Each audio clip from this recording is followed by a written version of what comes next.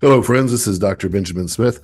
Welcome to Take Every Thought Captive, our digital space where we explore the 2,000-year-old Catholic intellectual tradition. Today, I'm joined again by my good friend and colleague, Dr. Richard Kelly. You may be aware of the fact that recently a new work of Cardinal Ratzinger, Benedict XVI, has come out, and it's been well received.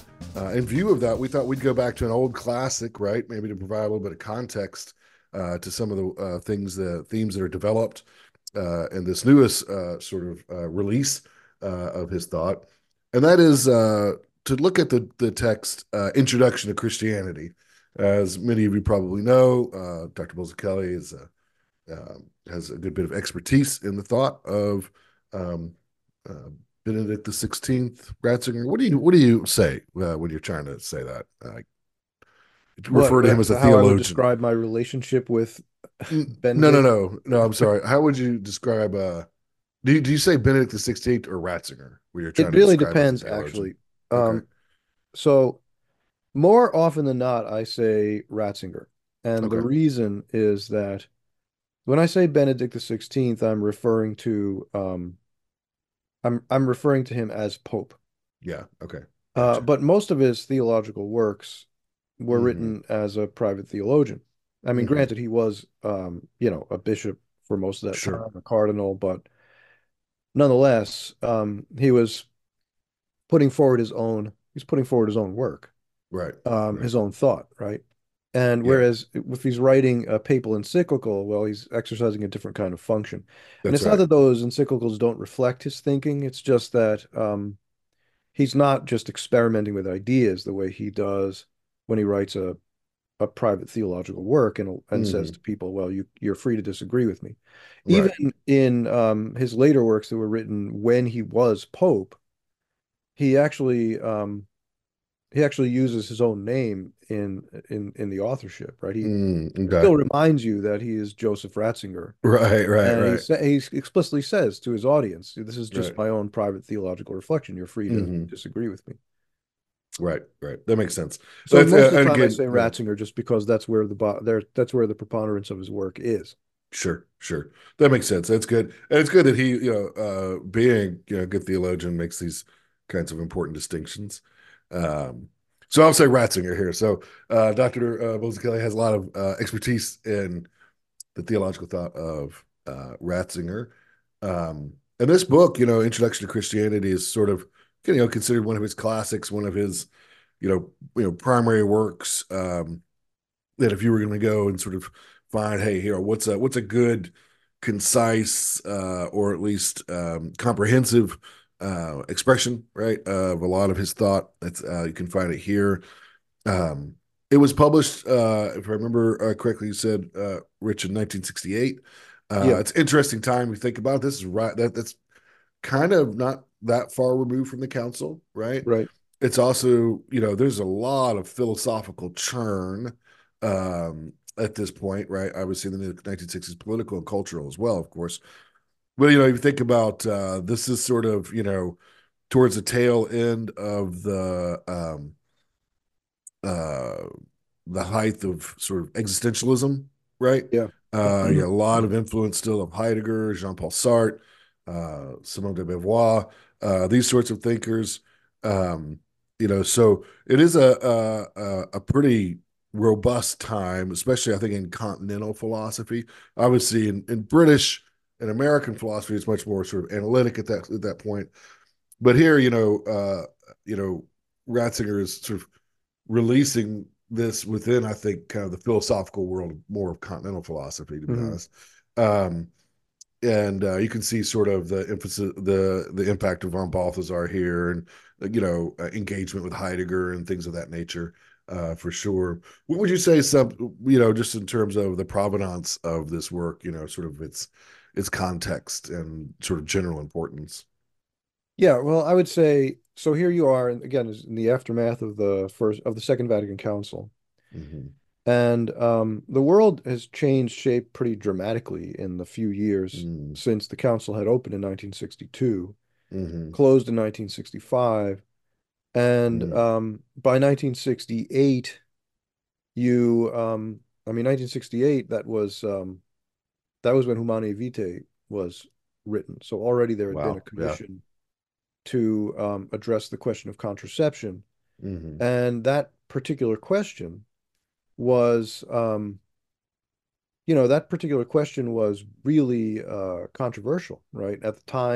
Sure. At the time it was being done, there were a couple of different committees that Pope Paul VI had put together to address that matter, and they came back with the wrong answer.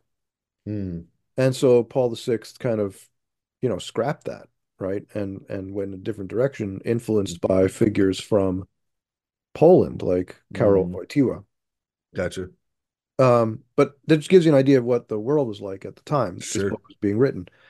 Could you still have um, a coherent philosophical and Christian understanding of God? Hmm. Hmm. Is that even a possibility for modern man? Hmm.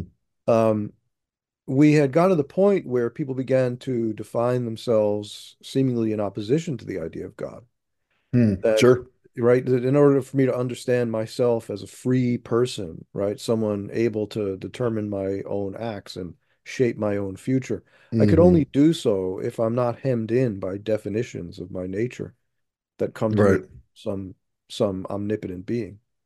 Right. Yeah. Yeah. Sure. I mean, I've always appreciated actually Jean-Paul Sartre's expression of this, right? That if God exists, I cannot be free, right? Uh-huh. Which is a really interesting view, right? I mean, his view is if God exists, then essence precedes existence, right? And your this sort of divine ideas sort of block me in, right? Right, right. To a particular plan or a particular schema. Um, Interestingly, I don't jump ahead too much, but interestingly, Ratzinger is going to say the opposite, right? Yes. Rather that the theistic view, is the view that grounds freedom, right? Right. Right. In which freedom is given a certain sort of primacy within the universe. One question that immediately comes to mind here, and this, yeah, just to kind of give you a softball here, but I think it's helpful. I could say, well, wait a second, Rich. There's been coherent expressions of the Catholic faith for centuries and centuries and centuries, right? It's not as if theology started in the 20th century, Yeah. right? I mean, why couldn't you you could go to maybe St. John of Damascus. You could go to St. Thomas Aquinas. You could go to Blessed Duns Scotus. You could go to the Catechism of the Council of Trent. You could go to any number of sources that offer coherent, systematic expressions of the Catholic faith, right? So I gave you a spectrum there, right, to choose Right. from, right? Um, Why do we why, need why, another one? why another one? I mean, Yeah. aren't our libraries full enough, right? Because the contours of the modern mind are different now than they were then. Mm, mm-hmm, And I don't want to say that rationality is different. That's not the point. mm, But the philosophical presuppositions that we make, our prejudices, the way we think about things, the way mm-hmm. we frame questions, right? The way we Right. like what are our primary values. Mm-hmm. Um, that context is going to shape the way we're able to receive Mm-hmm. arguments, right? Mm-hmm. So you can't. I mean, obviously, we can all point to exceptions, including ourselves, Sure. to what I'm about to say, right? But I would say that to the contemporary mind, it's unlikely that you can present St. Thomas Aquinas and come away with conversion. Mm-hmm. It Mm-hmm. happens. It Sure. does, right? I mean, Right. when I was younger, that was exactly sort of what happened for me. Mm-hmm. I mean, I was a cradle Catholic, but I my belief was very weak and Mm-hmm. amorphous. But in college, I encountered St. Thomas, among other Yeah. figures, but St. Sure. Thomas was the principal influence. It strikes me that when you'd make that kind of move with an ancient figure, right? Uh-huh. Like say it was, some people for me, like St. Thomas was important, but especially in college, Dante was important as well. There's almost sort of a willingness to detach, Uh-huh. to say to your own time, no. right? Well, But there's a rebelliousness. yeah, Yeah. No, there's a now I would right. say this is actually true, maybe Uh, more for people. Okay, this is interesting. I feel right. like I'm contradicting myself, but I don't think I No, am. it's complicated though. I think, It's yeah, good. complicated. Yeah. But so in our time, right? Now, when I say our time, what I mean by that phrase here Hmm. is from the second half of the 20th century till Hmm. now. Hmm. Big swath, right? But what I mean is there's a rebellious spirit in this time, Hmm. and we like to throw things off. Right. And Sure. so when you push this to its logical consequences, right? Hmm. There's something about people like you and me that's maybe in some ways even more radical than the radicals, Hmm. right? I think. Sure. Um, because the radicals are willing to throw off every last trace of tradition, Right. Right. whereas Right. you and I are willing to throw off the rejection of tradition.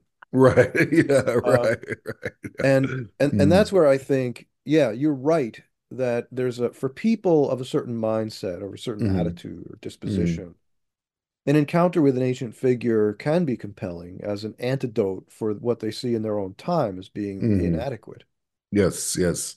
Yeah. I kind of see that. So I've talked, shared before. I think I think in one's intellectual and spiritual growth, like there's a kind of a dialectical structure in which sometimes there are negative, destructive moments Hmm. and positive, constructive moments. Yeah. I don't mean destructive actually in a bad way. I mean, there is a time where it's kind of like, I think, healthy to say, um, oh, to realize the radical superficiality of a lot of human existence, right? Uh-huh. And sort of in a kind of platonic move, pivot away from it and say, like you live, this is the cave, and Yeah. to kind of Yeah. reject it, right?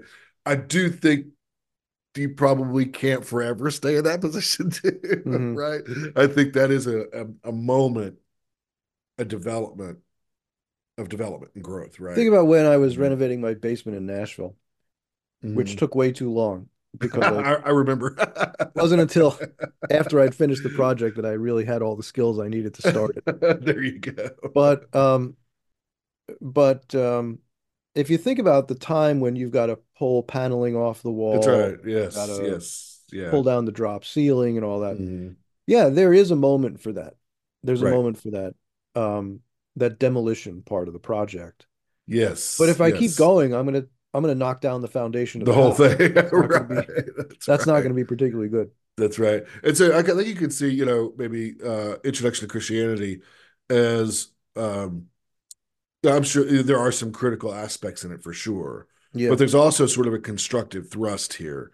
yeah, That is, I think, as you said, look, I mean, we're not saying that reason itself changes, but the application, the use, the direction, maybe the spirit, right, of reason does develop, right, yeah, within different historical epochs. I mean, I think as much as I myself love the purity of pure logic. hmm, That's not actual life in the sense that it's flesh and bone, right? We flesh and bone can use logic and yeah, hopefully will, but logic, in its abstraction, right? I would say isn't reality, right? In itself, anyways. So we do have to touch down, right, on the historical circumstances that inform the way reason, develops, and that's what Ratzinger's doing here. right. So if I were to, these are what I say very often in criticism of the scholastic period, of which I'm a big fan, actually. Um, I personally was deeply informed by scholastic thinking, but most of what I do today isn't particularly scholastic. Mm-hmm. Um, but my big criticism really of sort of the theology of the Sume is is that it traces out the faith along the lines of predetermined questions. Um, and they're questions that were reasonable at the time. They made a lot of sense to the people posing them, right? Mm, Um, I mean, I might be inclined to do the very same thing. sure. To outline a work asking Right. a question, then another question, right? I might be inclined to do that. But the problem is that that only really is a compelling exposition of the faith if the questions that you're asking are the questions your interlocutor is asking, Gotcha. Yeah. right? That's the Hmm. real issue. And Hmm. I think that to rely kind of on the sume of the Middle Ages, I say that in the plural because Thomas wasn't the only one. Hmm. Um, to build an apologetic on that basis could be wrongheaded, or even say the Baltimore Catechism, which follows a similar kind of question answer model, right? Hmm. Um, the problem is you may not be asking those may not be the questions your interlocutor has, Sure. I think right? it's a good, yeah, that's a good way of putting it. We'll give you just a hair pushback, but I agree with what you're saying here. Basically, I'd say, one of the things about, say, Plato or Thomas Aquinas or any of these sorts of folks is the reason they still are studied, right? Is because they do ask questions that everyone asks at some point, right? Maybe Yeah. not every question of the Summa, obviously, right? But there are questions that the Summa or Plato or Plotinus, address, right? That that's why they're classical, right? That they do kind of stretch across time, right? Yeah. At the same time, I want to agree and say there's plenty of questions that are in the Sumo that aren't exactly the most relevant, right, to contemporary human experience, right? There's a there's a give and take, Hmm. there. I mean, I think there is some, and I'm sure you'd agree with this. And this is what makes the human existence complicated and interesting, right? Is there is a sort of, I would say, immutable, unchanging set of realities to the human existence. Yeah. And that's within a whole sort of network of changing realities, Yeah. right? Does that seem fair? Yeah, it does. Um, and like in defense of the scholastics, right? Mm, I say that the Sume were written according to a set of predetermined questions. That's true, and it's certainly true from our perspective as we read them hundreds of years later, sure. because no one today asked those questions to initiate those responses.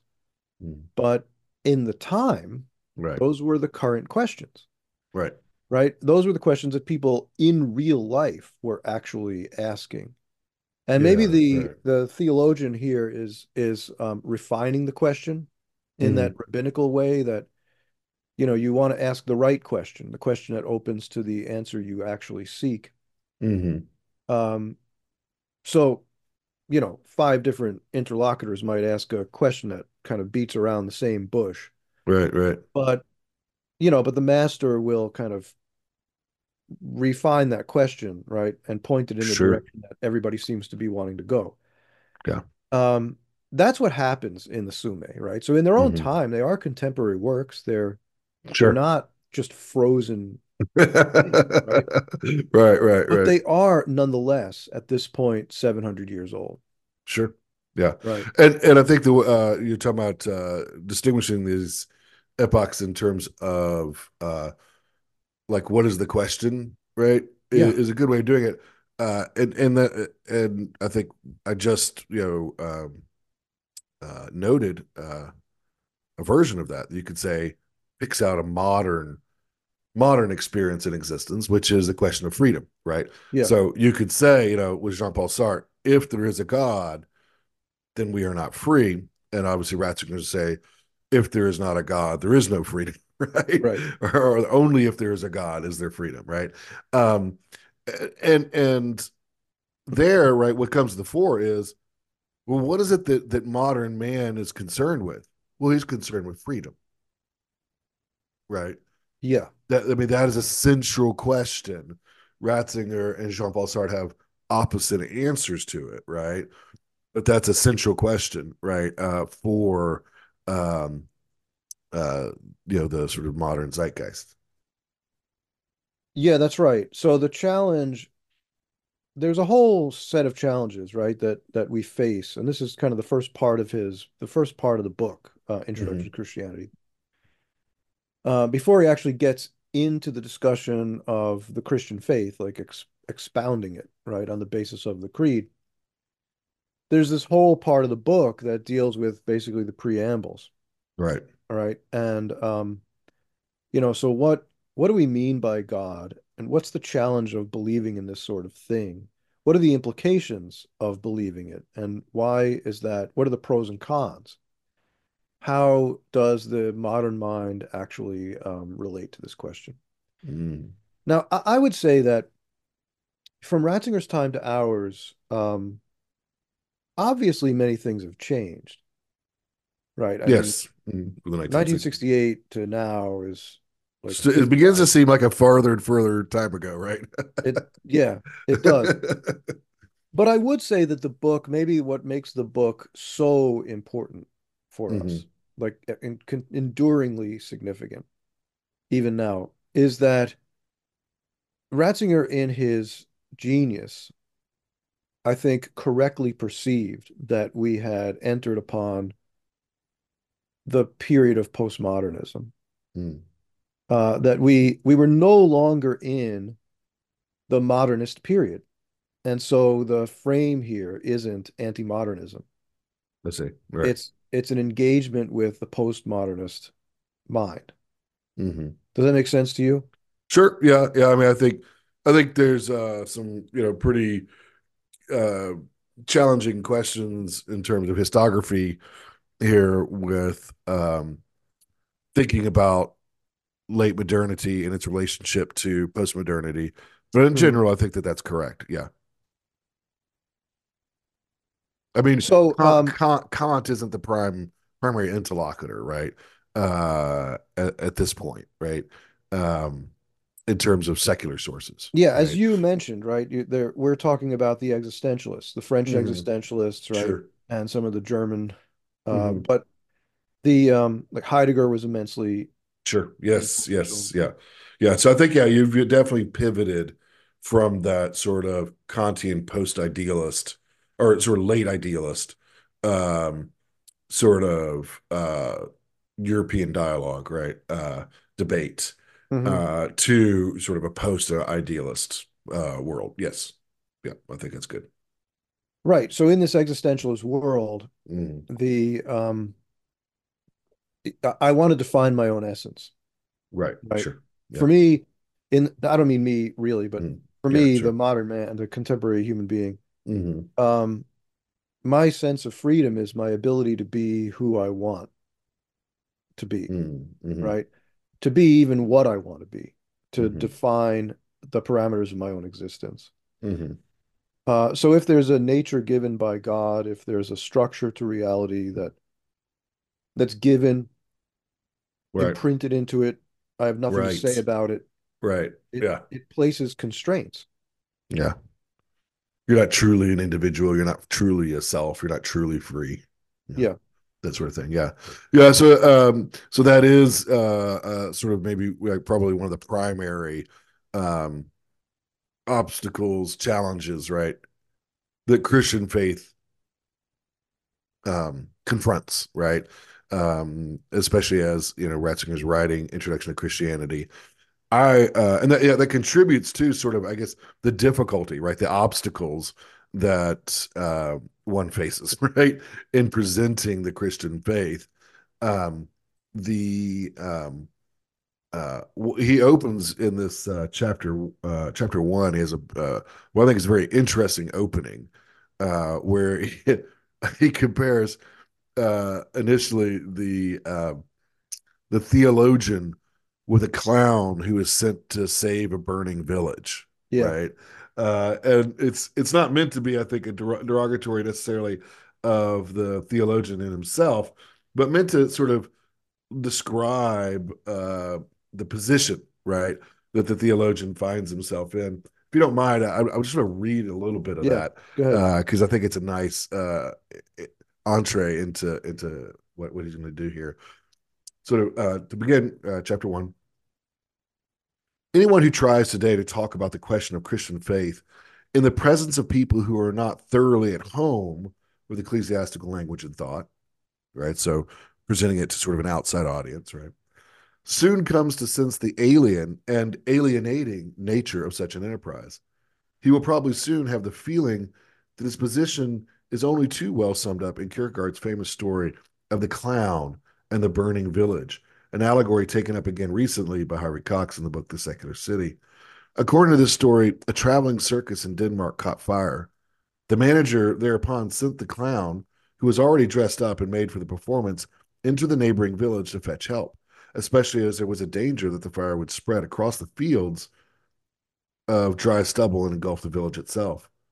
The clown hurried into the village and requested the inhabitants to come quickly as possible to the blazing circus and help put out the fire. But the villagers took the clown's shout simply for an excellent piece of advertising and meant to attract as many people as possible to the performance. They applauded the clown and laughed till they cried. The clown felt more and more like weeping than laughing. He tried in vain to get people to be serious, to make it clear to them that this was no stunt, that he was not pretending, but was in bitter earnest, and that there really was a fire. His supplicants only increased the laughter.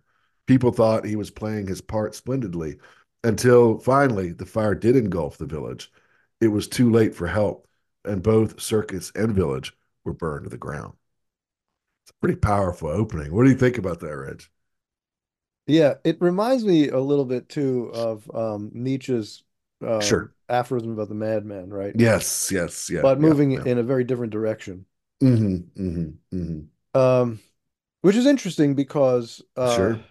it's interesting because like Kierkegaard is considerably earlier than Yes. Nietzsche. Yep. But yeah, so I think that does kind of sum it up, right? Mm-hmm. I mean, think about how have you ever been to Mass and you you see these moments in the liturgy or something where Right. someone is expected to come forward from the nave and Mm-hmm. like perform some ritualist function. This Sure. might happen during RCIA or something. Sure.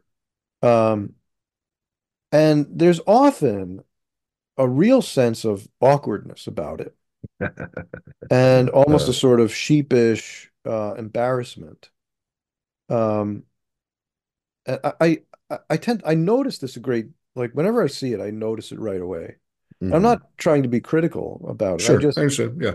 I think that it just speaks to the fact that in the contemporary world, um, there is this there is this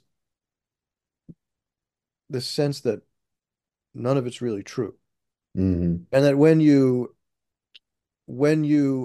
find yourself engaging in these acts in public, you feel conspicuous because you're acting as if it is true. You're the clown, Right. and the world watching just knows that you're a fool.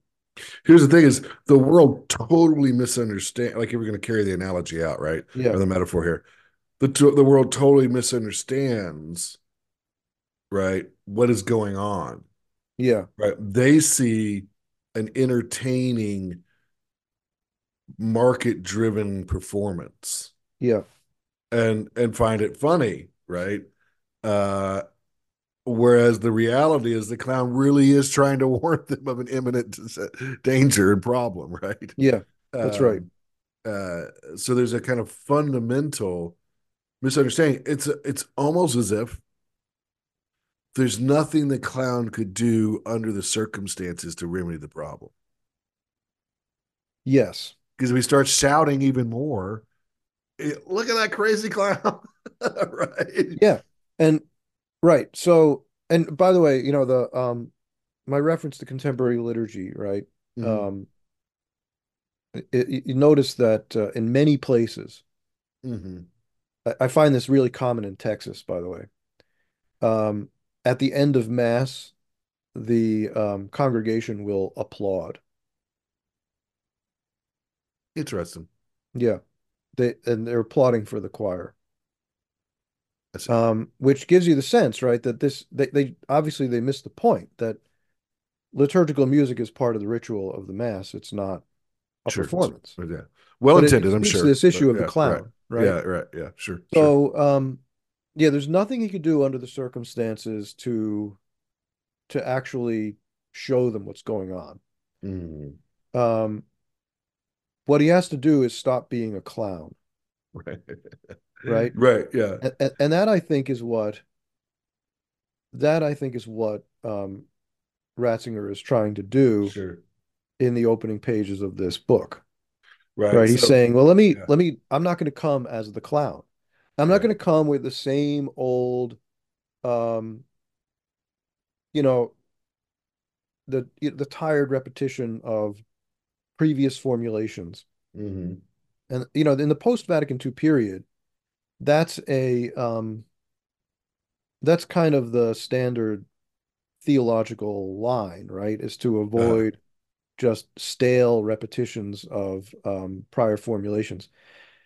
Now, I think sometimes those old mhm. formulations are just necessary and correct, uh, Sure.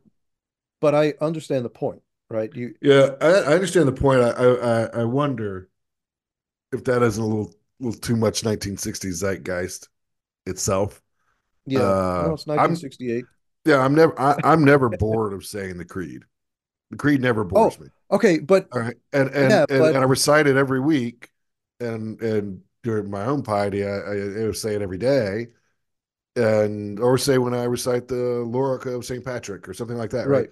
Those are ancient, well-worn things, and I never find them boring. Okay, so I think Ratzinger would be right on board with that. I don't think he Okay. thinks that's the boring part.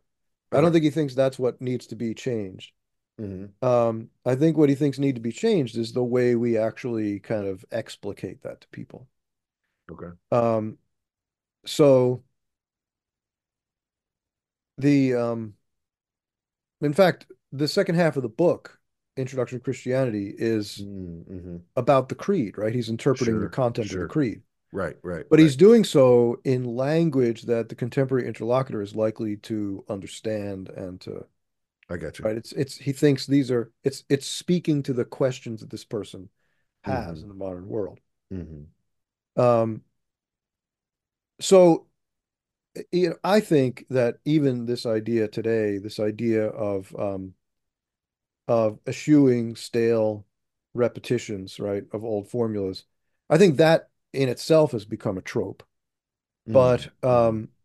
but at least at the time of Ratzinger, I think there was this sense that in order to reach the contemporary person with the faith, Right. you had to explicate it in ways that were just different. The Sure. frame, Hmm. again, that doesn't mean that the content you're explicating is different. Sure. It means Sure. that the way that you're actually casting it philosophically is different. Right. Right. So you could say something like, "Look, the Catechism of the Council of Trent is a wonderful catechetical instrument of its time. Um, Spoke well to the situation. Um, for many, might still have some relevance and interest, right? But in the larger picture, right, you know, whatever we may appreciate about the Catechism of the Council of Trent, it's not tuned into, right, modern experience, modern language, the modern sort of experience, right? Yeah, the phrase that Ratzinger uses frequently in his Mm-hmm. writings, right, is he'll say things like that this particular way of casting the problem makes this issue in the faith comprehensible once again, Mm-hmm. Mm-hmm. right? So he'll talk about um, soteriology or eschatology, right? Sure, And sure. completely reframe the whole problem. Mm-hmm. And he'll say that now, if you look at it this way, it's comprehensible to the contemporary person, whereas Mm-hmm. before, in our older language, it just didn't make sense to modern men. Mm-hmm. Right, right. I got you. One of That's the issues interesting. that Yeah. comes up Yeah. in Introduction to Christianity, now this will be in part two of the book, really, but Mm-hmm. one of the issues that comes up in Introduction to Christianity is Saint Anselm's casting of the incarnation, the reasons for the incarnation in Cur Deus Homo, right? Mm, According to the satisfaction theory of atonement, which Ratzinger believes to be just no longer coherent in the contemporary world. yeah. Um, and he maintains that position actually even in his new book. He Mm, refers back to that same issue again. Um, but he that doesn't mean that what Anselm is actually driving at is incoherent. It's just that the way he frames the issue just no longer mm. makes sense to people. Yeah, I'll be honest. I'll say I've never run across an account that makes more sense to me than Ansem, but I'm a bit out of the mainstream when it Yeah, comes you to are by modern your own experience. definition a That's curmudgeon, right. Yeah. I mean, the a satisfaction theory is retrograde. that's right. That's right. The satisfaction theory has always made the most sense to me. But regardless, I do understand the point, right? I might disagree with him on that example, but even if I were to try to argue for Anselm's position, I think I'd have to argue for it in sort of ways that were I couldn't just repeat Anselm, right? The feudalist, Right. aristocratic, monarchical Mm. paradigm that's being used is just like not the frame of mind of the contemporary person. Yeah. Yeah. I would push on the issue of justice, like framing it in terms of justice and injustice, disobedience and punishment. Um, Still has a little purchase, I would say, for people, but I grant, Uh-huh. that it doesn't have as much purchase, maybe, as Yeah. other ways that people want to explain the incarnation. Even so, like let's say that you're particularly fond of Anselm on that point, right? Um, that's fine Mhm. for as a private theological Sure, position, right. but Mm, if we have a mission in the church to mm, if theologians, right, if theologians in particular have a role to play in articulating the gospel to the contemporary person, right, and mm. making it and doing so with a charismatic value, Sure. right, that they would be inclined to believe. Um, then if you ask a question of efficiency, right, could Mm, I bring Anselm to the contemporary person and make it really sympathetic to them? mm, Maybe, mm. but You'd have to do some work. I have to do some work. And here's Yeah, the I agree with thing, that. Yeah, Anselm, in his own time, Anselm is trying to do the very thing that I should be trying to do. sure. He's Yeah, not interested in making his own position sympathetic. He's right. interested in articulating a position which would be sympathetic to Mm, the people he's trying to bring the gospel to, sure. right? So he's Yeah. really trying to bring the gospel to people of his own time. I agree with that. Yeah. Yeah. I like, on this point, I like, very different theologian, uh, uh, Lonergan's, assertion, right, Hmm. well, that one of the primary tasks of the theologian is to mediate, right, between revelation and culture. Yeah, yeah, yeah. And I Right, think that's a pretty apt, saying there. right. Yeah, and that's what Ratzinger's trying to do, Sure. Yeah. right? So he I think finds you're right. himself in Western European culture of the Sure. late 20th century. Hmm. Um, and if you're the guy, trying to alert the world that it's burning down, Right. um, how do you need to present yourself? How do you need to present the Hmm. problem to them? So he kind of casts it in terms of really an option, right? Okay. Um, I know that after John Paul II, people sometimes recoil against what we call fundamental option theory. Sure.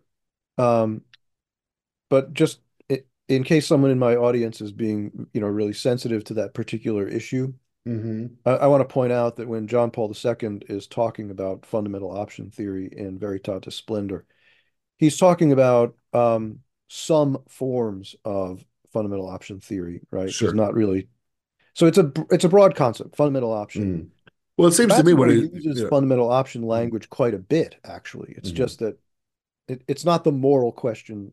It's not the moral theory that John Paul II is criticizing in Veritatis Splendor.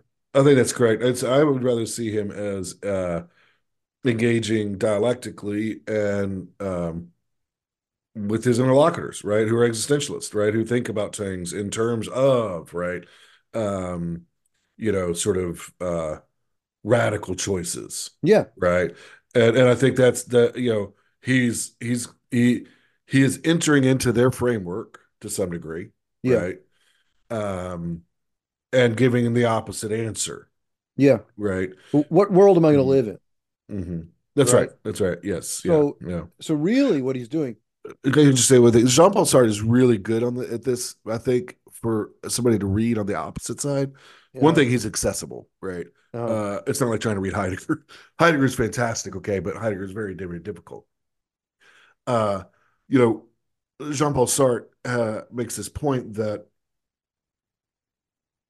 and there's something I think we have to sort of grant here that you know, say you have a difficult decision to make, mhm, the person to whom or the source that you submit to, right? The norm, right, that you submit to on making that choice, right? Somebody, maybe a popular norm is, well, you got to make yourself happy.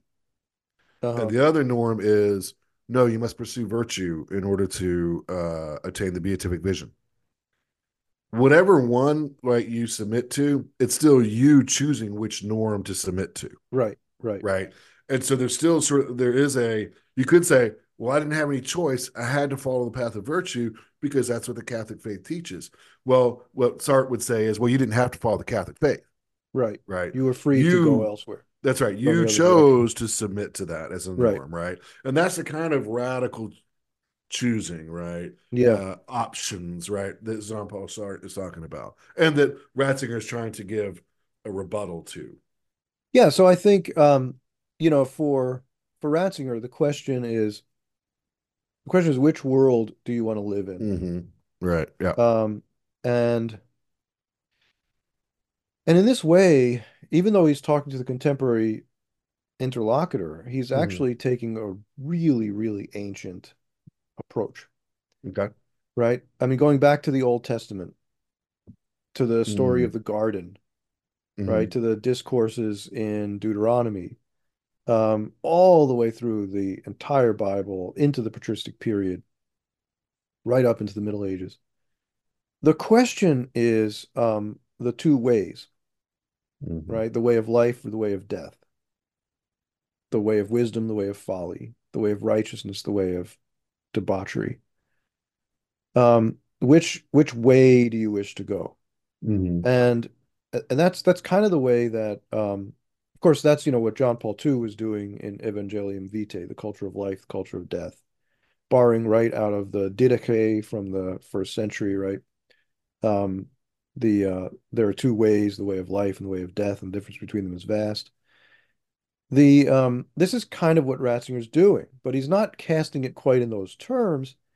He's really sort of laying out the existential options about what I can assent to intellectually. Right. Or Mm-hmm. what if I make this metaphysical statement or I deny that metaphysical statement? What are the Mm-hmm. implications, right? What kind of world do I live in if I opt for a world in which logos is supreme or a world in which, say, the transient Mm-hmm. is Mm-hmm. supreme? Right. Right. Yeah. So yeah, I think that's a good way of couching it, right? And a way again that his interlocutors should understand, right? I think especially if you were to work through, say, the introduction to Christianity, the part you're talking about here with uh, the primacy of logos, right? Yeah, That comes in the chapter 4, I believe is, yeah, which is entitled "Faith in God Today." And there, right, it's opened up as a you know, the choice for atheism or Christian theism, right, is a choice between the primacy of logos or the primacy of matter, right? right. Materialism, or as you put it, transience. Now that's really interesting to me, right?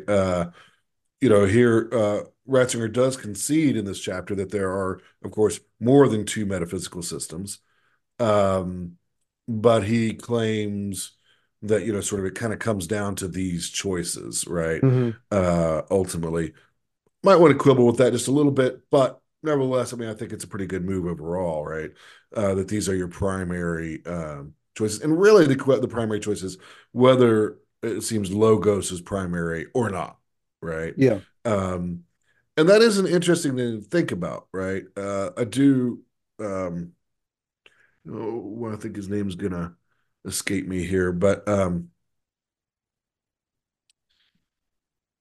you know, do we ultimately think that? So here's the choice, right? Of being a Christian at a fundamental basis, right? Do I think that the world comes from uh, logos, sort of thought, truth, understanding, right? That sort of thing, or a consciousness, or is it rather that matter, right?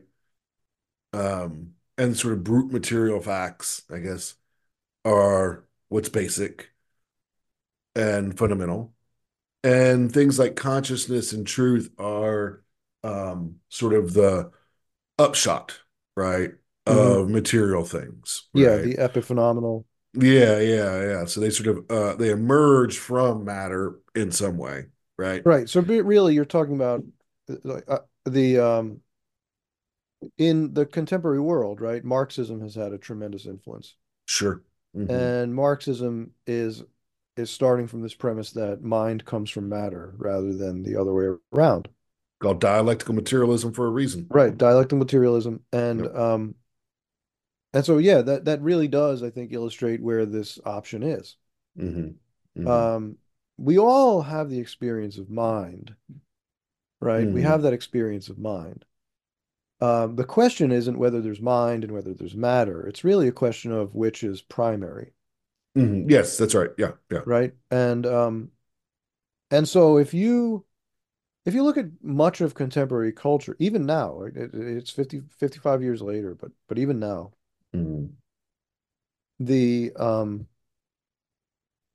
if you look at contemporary culture, people speak about, the universe, the intentions of the universe. The Right. universe wants this to Sure, happen or something. sure. Yeah, yeah.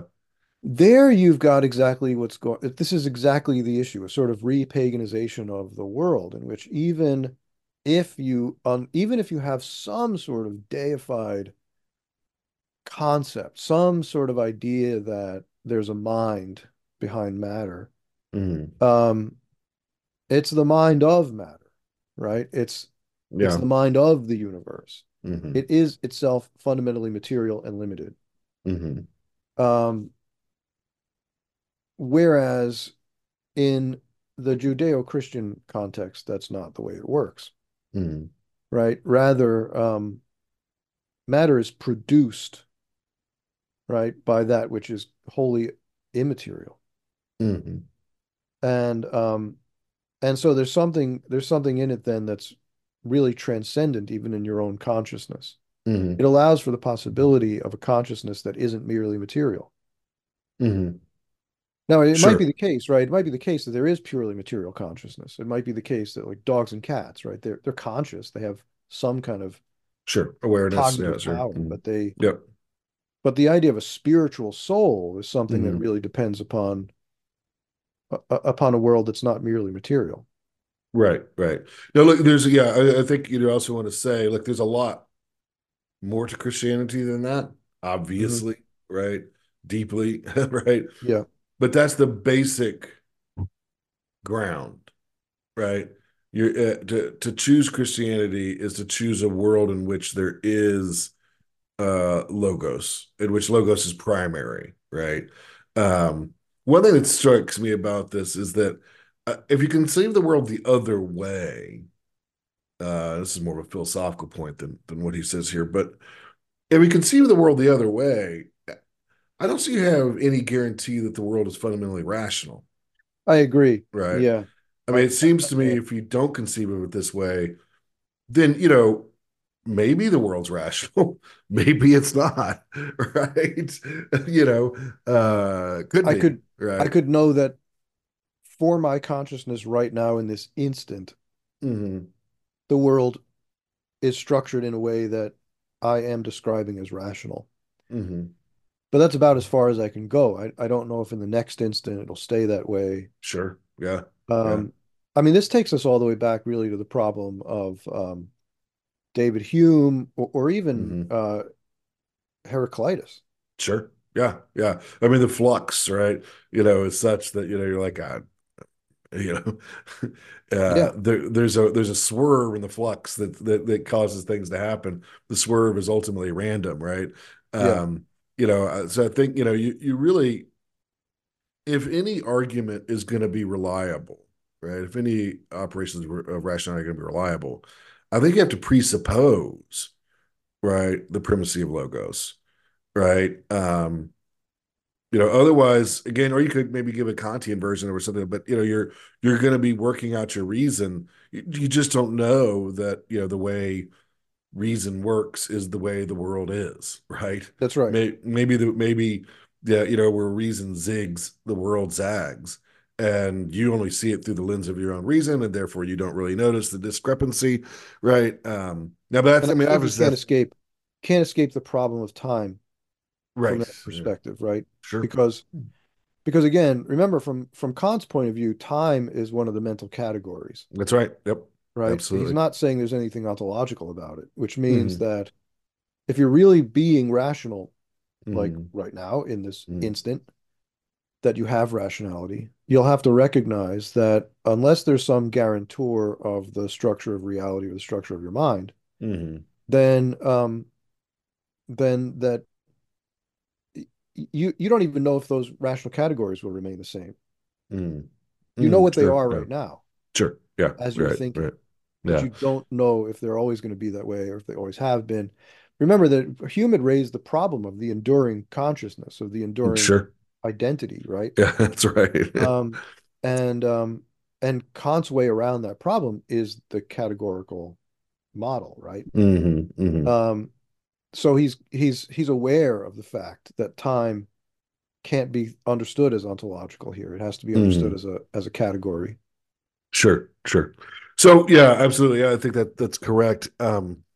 To bring us back then to what Ratzinger is saying here, right? Is your one way you could put this, right?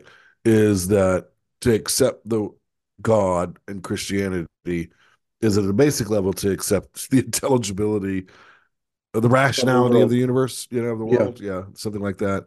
Um, at a more basic level, how would you put that in terms of using this as an instrument to make faith more intelligible to modern man? I mean, is that it? Is one of the ways of doing this saying, look, actually, Christian faith involves an option for a worldview in which reason and science are reliable, and Yeah, therefore this should be an option that is open to you as a man of reason and science. I would say so. And I would go further and say that the denial of it Mm-hmm. should be the denial of it should strike you if you want to live in a rational world, Mm-hmm. should strike you as kind of really deeply problematic. Sure. Right? You lack the guarantor Mm-hmm. of the very thing that you want to adhere to. You say you're a man of science, a man of Right. reason, but good luck with that, Mm-hmm. right? In a world that has no guarantees. Right. Yeah. Yeah. Yeah. In which the logos isn't sort of primary. I'm trying to think through um, that view, the materialist view, right? Uh, And I mean, it always ends up to me saying you kind of end up in sort of a weird position where there's you know random of inexplicable random events, right? Seem to be the ultimate explanation. You yeah, that's know, right, which is really no explanation, yeah, that's right. It's right? If no I say explanation, it just happened, and I don't know why, and we can't say why, yeah, right? Um, and then the rest of the universe is deterministic, right? So you have this weird blend of randomness and determinism. Right. And the You argument know? is, look, it's a weird blend of randomness and determinism. So why do you have any confidence in the determinism? It's right. Sure. It's purely coincidental that every time you drop something, it falls. Right. Yeah. Or Um, could be. Yeah. Right. right. So, yeah. So this is a very strange feature of the contemporary mind Mm. that we appeal to randomness as an explanation, As a principle. as a principle, right? Right. Um, That seems to be, I mean, that's weird. you literally Thinking just about it. told me that your principle, your one of your fundamental principles is that there is no account, that Right. there's no explanation, Right. right? Whereas I'm saying my fundamental principle is that there is an explanation. Sure. Yeah. Yeah. Um, Absolutely. so I mean, by default, I win. Like I just won the argument because you just admitted you had no explanation. So on the other side of it, what is at stake here? Like, okay, if in a certain way, the way we've just described it, it seems the most sort of blazingly obvious, reasonable option Yeah. is to go with theism, right? The primacy of logos, right? What's at stake for the person who sees it the other way and this is like, no, you know, like, uh, like this is not a legitimate option. Yeah. Now, Okay. admittedly, So do want to say one thing I do think needs to be brought in a little bit is uh, there are a lot of just superficial people who yeah. haven't gotten to the point where can take they can take this seriously, right? You know what I mean, Hmm. right? So, but setting that aside, take like the serious person, Yeah. There are a right? lot of intelligent people. Of course, yes, Yeah. yeah. So, like with the intelligent, serious person who says, "No, like I can't do that fundamental, like that option," I'll put it, makes life impossible. Uh-huh. So What do you think for Ratzinger they see or they fail to see? right. Um, well, for one thing, I just don't think I think that for Ratzinger, they fail to understand that the very rationality of the universe is at stake. Sure. Okay, I think they just don't see that. Mm. Um, now, I think that as far as affirming the existence of such a God, what they find unacceptable about it is that it seems that it doesn't take account of the variability in the world. Mm. Um, I think that for them, I mean, I'm basing this response to some extent, on the people that I've personally known who've held views like this, right? Mm. If I understand their positions correctly. Um, when you and I look out the window and we see consistency and form and similarity, right? Um, they don't. They see that things kind of, in some ways, happen to resemble each other, but that the most fundamental thing is difference. Mm. Um, and I think they're comfortable saying that, that difference cuts all the way into human nature, what we would call human nature. Fair enough. Yeah. Um, and they might say that there isn't really any, human nature as such. There's just Hmm. people, individuals, right? Right. Right. Um, each one to be understood on his own terms. Uh huh. And that for them, this is a valuable thing. This is they don't want to lose the ability to say that I'm encountering not a kind, but an individual, a Okay. distinct, new, unrepeatable reality. And you could see actually the sensitivity to this view Uh huh. is you could see this in the writings of John Paul II, Karol Hmm. Wojtyła, right? Because he Hmm. he emphasized he spent a lot of time talking about the unique, unrepeatable individual. Hmm. And I think he's getting at this idea that that's a value today for people to be able to see Yes. that. Yes. Yeah. So it's interesting because I think you're correct about Carol Wojtyla, but it's also here in Ratzinger, right? So Yeah, later on in this chapter, as he's developing it, one of the things he sort of transitions from the primacy of logos to person, right? And he sees that as a tract or a trajectory, I should say, where you come to realize that in saying that logos is primary, you're saying that person is primary, right? yeah, And that in a way that this allows for love and freedom to be sort of at the roots of the universe. Um, but see, the person, it seems to me, the agnostic or the atheist is saying that's exactly what theism doesn't do, yeah, right? That theism make like so here, I'll put it this way. There's a lot of philosophical argumentation. Let's just say I'm a serious atheist. So I'm gonna play that role. Maybe. But there's a lot of philosophical argumentation there that really, if we're honest, we don't know the final conclusion to. What I do know is that I value myself and the people around me, hmm right? And that they matter more to me than some God who may or may not exist, some metaphysical logos that may or may not exist. I don't know whether materialism or logos is primary, but I know that I exist and that I value myself and those around me. And I want to live for them and for that. yeah, How would you respond to that?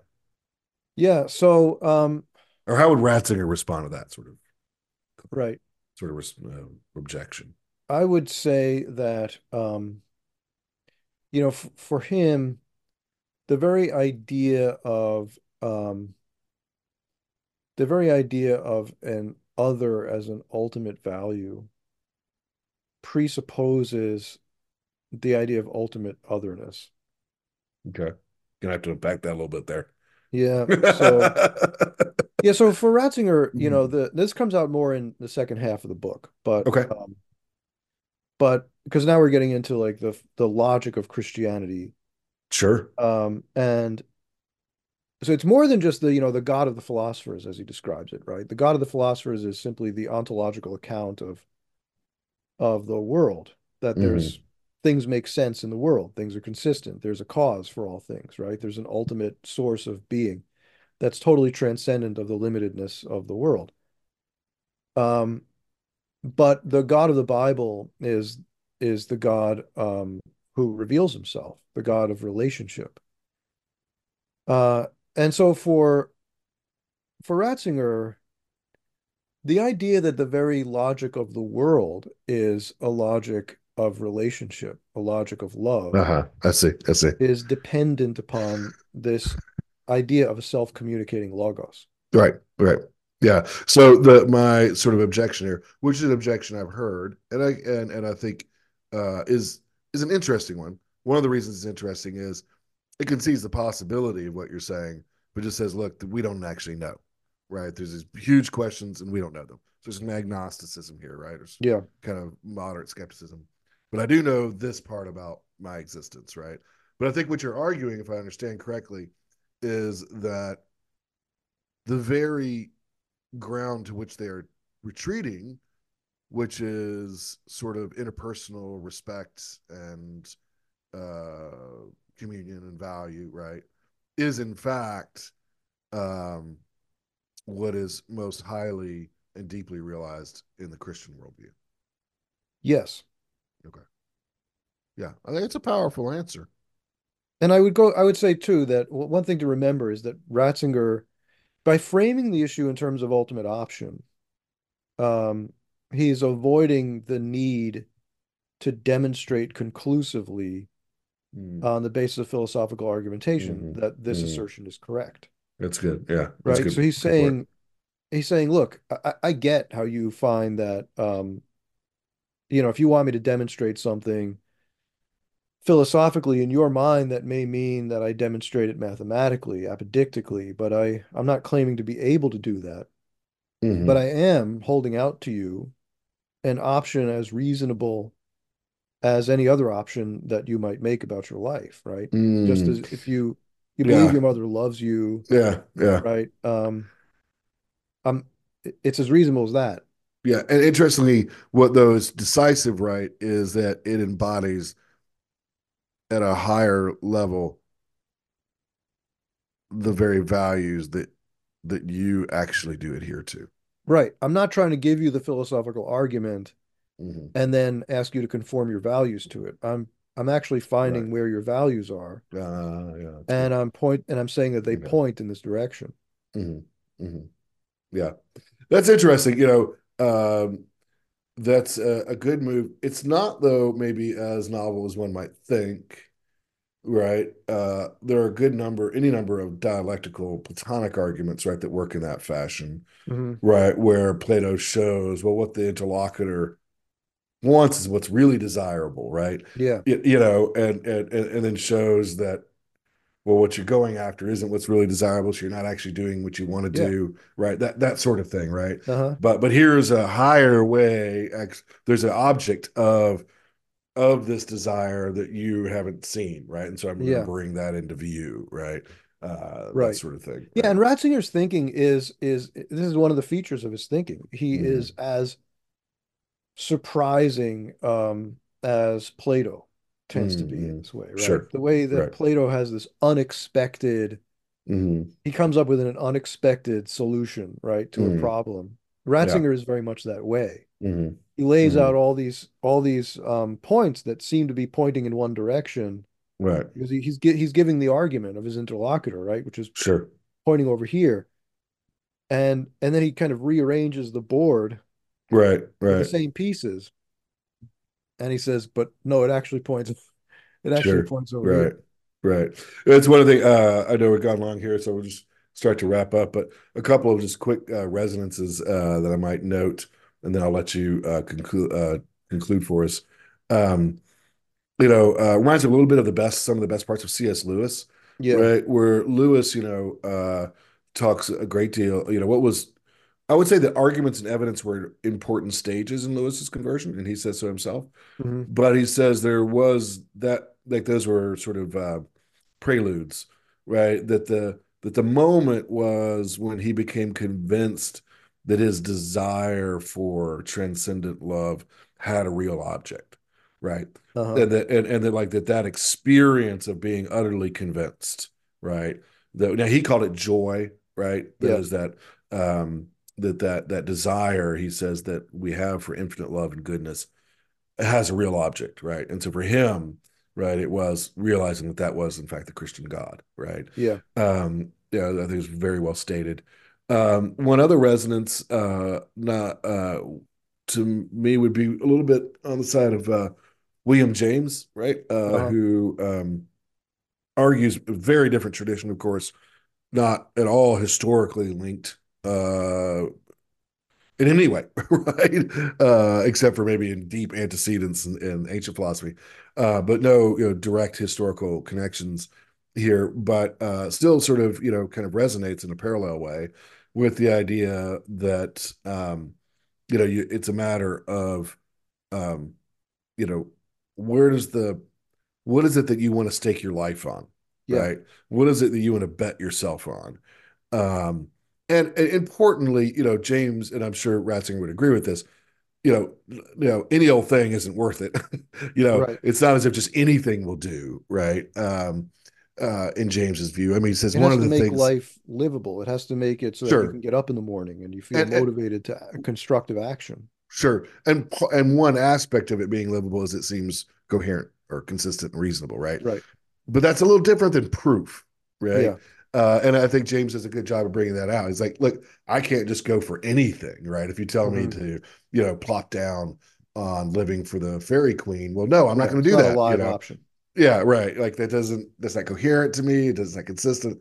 But this other thing, right, is right. That is, if you're talking about the importance of interpersonal love, right? And one of the things that he talks about in favor of Christianity, right, in his view, is this idea, right, that at the end of the day, that the universe is personal and free, right, is the universe that he wants to bet his life on, right? Right. And that it resonates more with his own deepest aspirations, and he thinks the deepest aspirations of his audience. Um, but in any event, those are just two resonances there. If you know, just if you're gonna give us a final kind of note here on the book, statement or maybe something by way of summary, Rich, that'd be great. Yeah, so I think that this book is one of the most important works of theology of the 20th century. Okay. Um, and I think the 20th century is often given short shrift by some more conservative Catholics. But I think unless Christ returns, hundreds of years from now, people will probably look at the 20th century as a golden age, um, similar to the 13th century. Okay. We had some really, really great thinkers at that time, important thinkers. And I kind of think that this book is going to have enduring significance for hundreds of years. Now, not everyone agrees with that, and I understand why they wouldn't, Sure. but I think so, and I think so because it comes at the dawn of a time where there's a fundamental shift in mentality in the philosophical current, Yeah, sure. and it addresses that shift. So Hmm. that's kind of where that's my assessment of it. Yeah, I do think that it succeeds in making Christianity comprehensible to the contemporary mind. Now, obviously, it hasn't convinced everyone sure. who's ever read it, but Hmm. I do think that if you're a contemporary postmodernist sort of person, if you're a person who's driven by existential questions, and you're approaching the problem of belief and the problem of Christianity, this is the kind of book that you need to read. Yeah, great. That's good. That's good. I appreciate that, Richie. I think it's, um, yeah, those are good words. I think this is a rich text, an interesting text, one that's provocative. Certainly, if it's engaged with seriousness, I think even if you don't agree with all of it, it's one of those kind of texts that will, sort of lead to personal growth and development. And so, there's certainly that's what we aspire to in both our intellectual lives and in our Christian lives. Um, Thanks so much, Rich. Really appreciate it. It was a lot of fun. It's a good text. Maybe we'll do a little bit more of this, talking about some of the great texts of the 20th century in theology going forward. I hope that everyone's enjoyed this. If you stuck around to the end, please like this video. Please share it with others. Check out the content, the courses that we have for sale over at CatholicStudiesAcademy.com. Also, you'll find a link below to our Patreon site. We've been a little slow at getting Patreons, and we'd really appreciate your support in that area as we go forward. Until next time, God bless.